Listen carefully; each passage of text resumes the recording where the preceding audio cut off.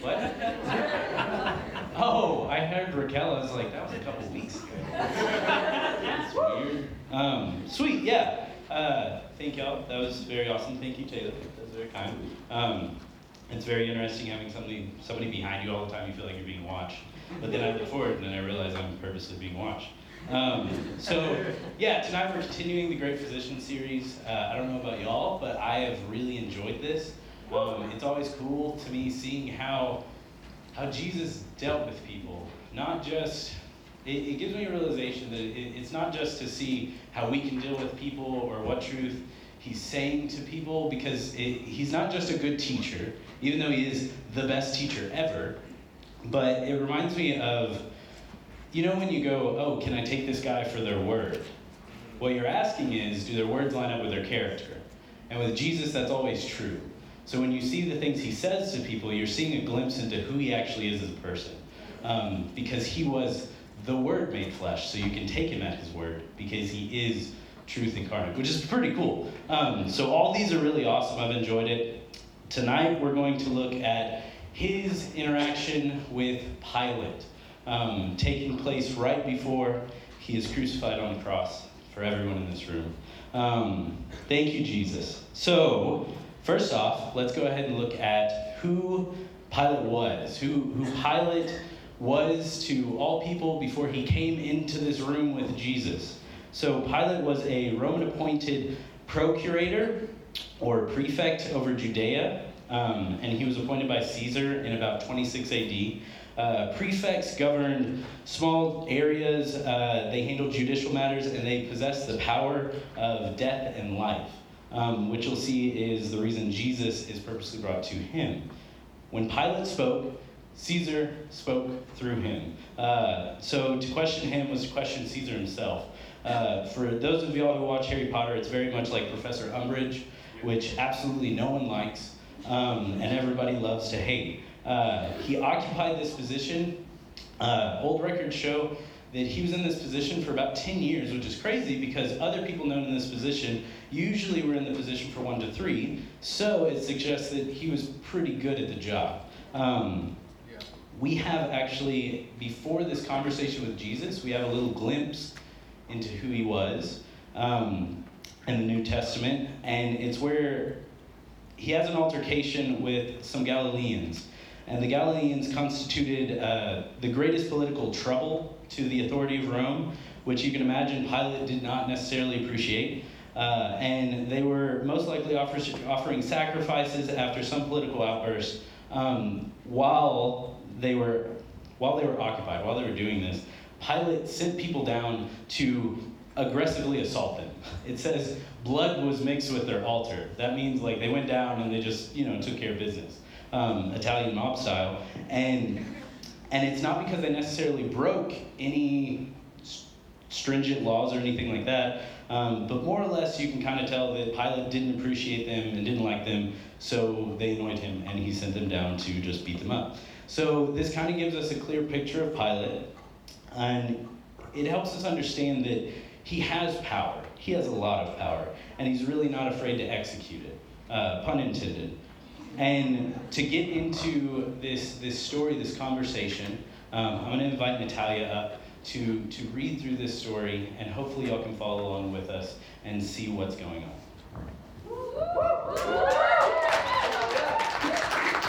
Okay, so tonight we're reading John 18, 33 through 40, and then chapter 19, 1 through 16, so bear with me. Okay. So Pilate entered his headquarters again and called Jesus and said to him, "Are you the king of the Jews?"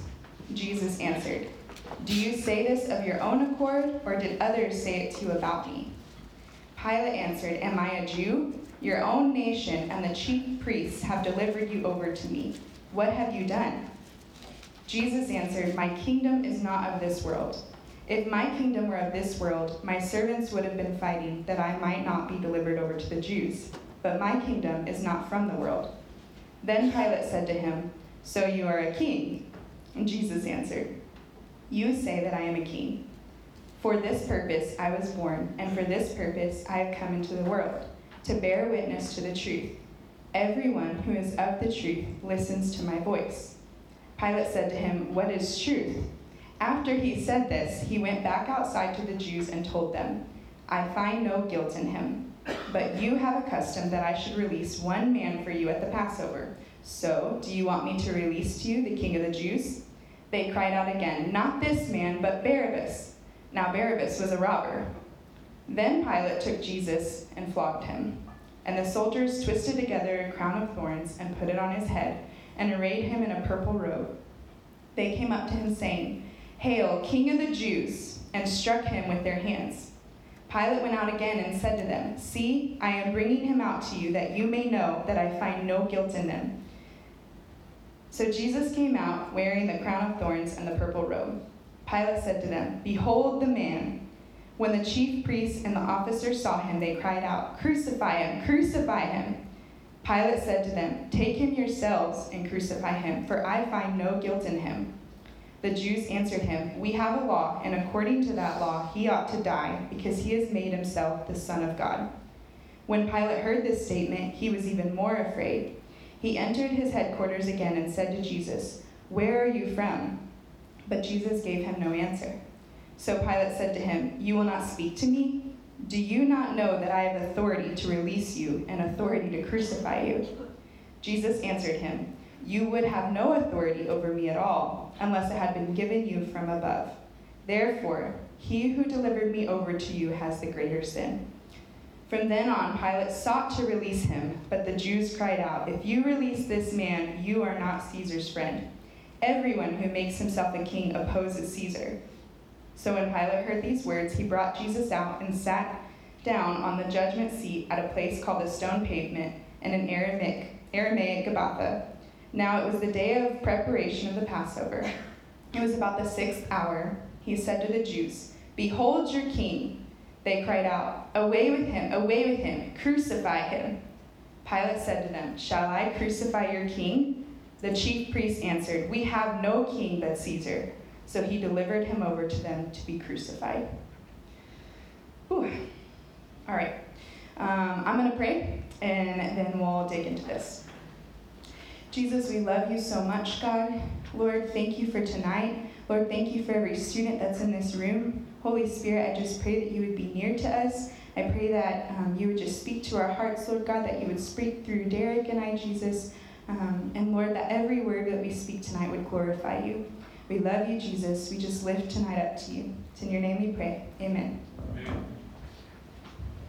Cool. So, if you know my husband, Derek, you know that he is one of the most hardworking, passionate, goofiest people you've ever met. Yeah. So I found this out 7 years ago on our first date. Derek had asked me out, and we were going to a very fancy sushi restaurant. I had been on quite a few first dates before, so I kind of knew what to expect. So I wore this cute summer dress. I even wore heels, so ladies, you know what that means. Like, I knew I was there dressed to impress. And Derek was dressed up too. I remember he was wearing khakis and a button-down shirt and brown dress shoes. That is dressed up for you. So we walk into this restaurant, and it is nice, okay? I mean, there is mood lighting, there's candles on all the tables, all the waiters are dressed in all black and slacks, and so I know that Derek is about to drop some serious money on this dinner. So the hostess walks us over to our table. Derek pulls out my chair, and we put napkins in our lap, so you know we fancy. So you can imagine my utter shock and disbelief as I'm sitting under the mood lighting, listening to classy jazz music as we wait on our food, and I look over at my date, and he breaks apart his chopsticks, shoves them under each side of his upper lip, and begins to bark like a walrus. I am not kidding. And I almost walked out on our first date with him. And I also brought chopsticks tonight in case you wanted to recreate the night. Yeah, go ahead. This is what it looked like. And a lot of loud barking in a very nice restaurant. He didn't know I was bringing chopsticks. All right, so Somehow, he got me to say yes to a second date with him, and now we're married, so there's hope for all of you guys out there. But needless to say, that was not the interaction I was expecting for my first date with Derek. And just as I was not expecting to see Derek acting in that way, Pilate in this text had experienced before countless interactions with people who were in Jesus' position, but never had he seen them act as Jesus did, nor would he have ever expected them to. And so to expound on this a little bit more, Derek's going to come back up. Like they would say about Batman, I wasn't the boyfriend she wanted, but I was the boyfriend she needed.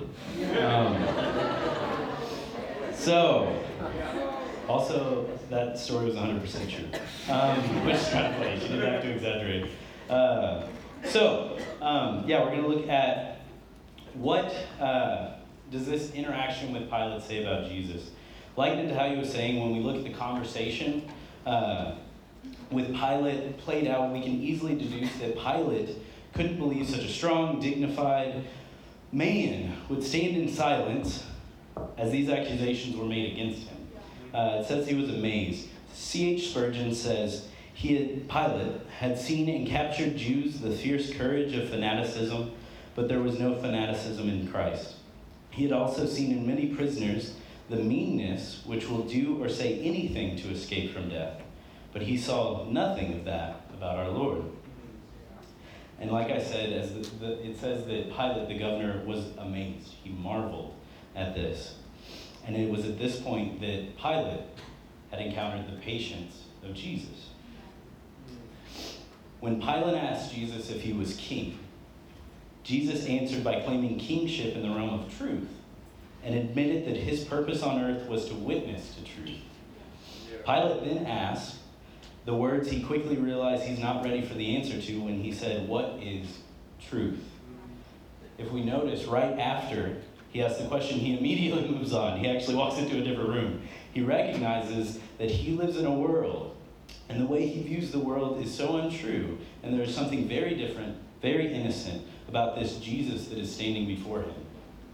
Spurgeon goes on to say, Pilate saw in him unusual gentleness and humility combined with majestic dignity. He beheld submission blended with innocence. It was at this point that he had encountered the purity of Jesus. Going forward, in the interaction in Luke 23, Pilate actually, in a different account, Pilate actually sends Jesus to Herod, a king in the realm, to attempt to avoid all responsibility after the initial interview, and completely was shaken. We could say, in these days, Pilate was shook, so he tried to send him somewhere else. But Herod actually sends him back to Pilate, and once again, Pilate is faced with a decision that ultimately he will be forced to make.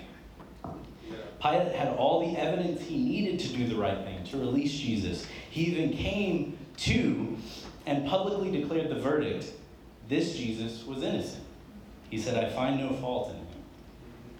But the crowd fights back, which leads Pilate to a second private conversation with Jesus in which he tries to bring Jesus into the reality of the situation, because at this point, he's like, this guy must not know what's actually happening. And this is where Pilate tells Jesus, look, I don't know if you get what's happening here, but the person standing in front of you, me, is actually in control whether you die or not. Yeah. To which Jesus says,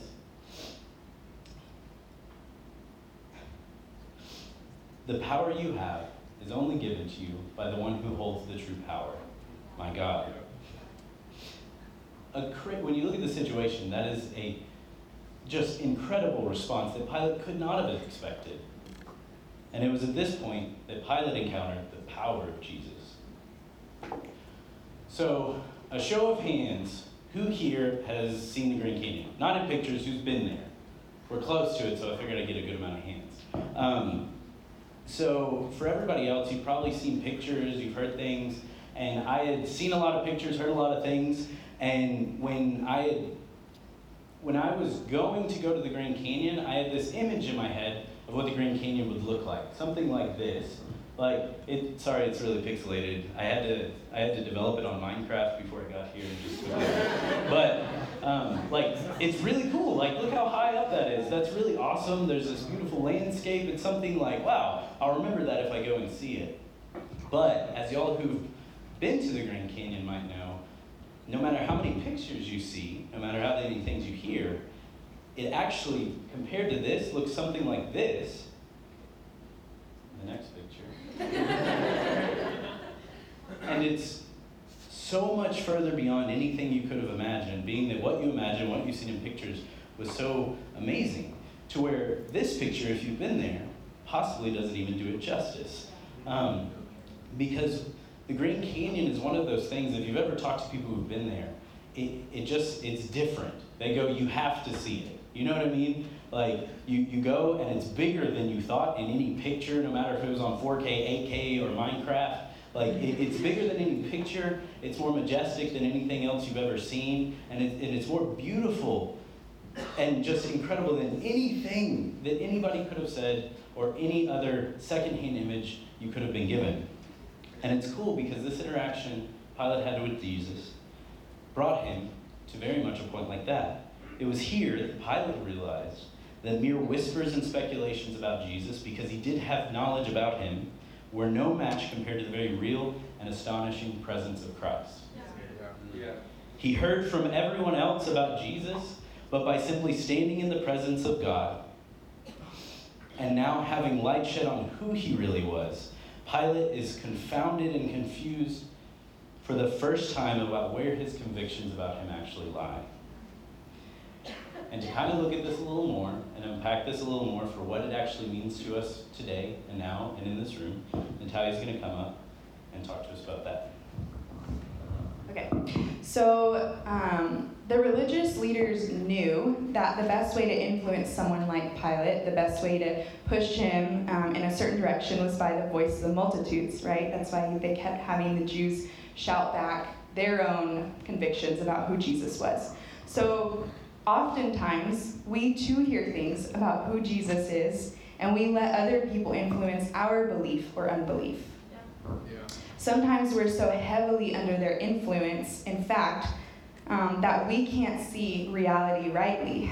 But only in the presence of Jesus himself can we make a sober and well-founded decision. Yeah. And make no mistake, we must make a decision. We cannot pass it off, just as Pilate couldn't pass off his responsibility to Herod. Yeah. And we must make the decision for ourselves. Otherwise, all we have is what my friend Borum calls secondhand faith. So there are some things that are great to have secondhand, right? For all the ladies in the room, we know this includes clothes. How many of y'all know Patsy? Where's she?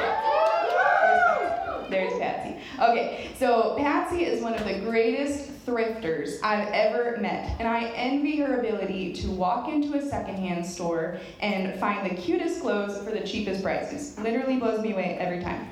And this is especially true for you ladies that wear designer labels, or men, you're not excluded. So you're wearing them secondhand, right? So you look like $100, but you've only spent about 30. It's a great deal. Another thing that's great secondhand, which hopefully we can all appreciate, is books. One of my favorite things to do is to walk into COAS or Revival Fire and find an old dead guy or old dead girl author that is rare and that I love. And it's not even about the money with secondhand books, right? I love that feeling of opening a secondhand book and sometimes finding someone's bookmark or a note to the receiver of the book in the front. I love the smell that it has as I flip through pages, that old smell, you know what I'm talking about. Yeah. And I even love when I find someone else's thoughts written in the margin as I'm reading it to give me new perspective, right? New books may look great on a coffee table, but secondhand books feel so great in my hands. Yeah. So, however, there are other things that you don't necessarily want secondhand or even gently used, right? Like a toothbrush, for example. I'm married and I still don't want my husband's secondhand toothbrush, okay? Or underwear, or gum. I'm sure you can add to that list. There's just certain things you don't want secondhand. And Borum says this: a secondhand faith is just as bad. Yet numbers of us are content to take over from someone in whom we have confidence a faith that is well-worn or outworn. I have a profound admiration for those Samaritans who, on the witness of the woman at the well, went to hear Jesus and then said to her, "Now we believe, not because of thy saying, for we have heard him ourselves, and know that this is indeed the Christ, the Savior of the world." They tentatively accepted her testimony. A second-hand faith is better than no faith at all. But the second-hand faith only fired them with an insatiable longing for a new one. So they went direct to the Savior. That's pretty cool. So I'm going to invite Justin back up, and he's going to play as we close out. So I want to bring us back to John 18, verse 34 for a minute. It says, "Jesus answered, 'Do you say this of your own accord, or did others say it to you about me?'" This is the question that Christ asked Pilate, and that he continues to ask in response to our questions and statements about him today. If you don't know Jesus, and your thoughts have only come by what you have heard or what you have seen, then tonight I invite you to stand in his presence, ask him your questions, and ask Jesus to reveal himself to you, maybe for the first time. If you're sitting in this room and you would call yourself a Christian, but the majority of what you know or you claim to believe has been decided for you by someone else, then I invite you to stand in his presence and answer his question for you. Who do you say that I am? Whether it was Pilate or someone else standing in his place, the cool thing is Jesus would have gone to the cross. Not because a diplomat said so, but because that was God's plan all along. Jesus wasn't sent to the cross because Pilate was so bad. Jesus was sent to the cross because Jesus is so good. And Pilate's power lied in his ability to give men death, but Jesus' beauty lies in his ability to give men life. And that is who you have the opportunity to meet with tonight.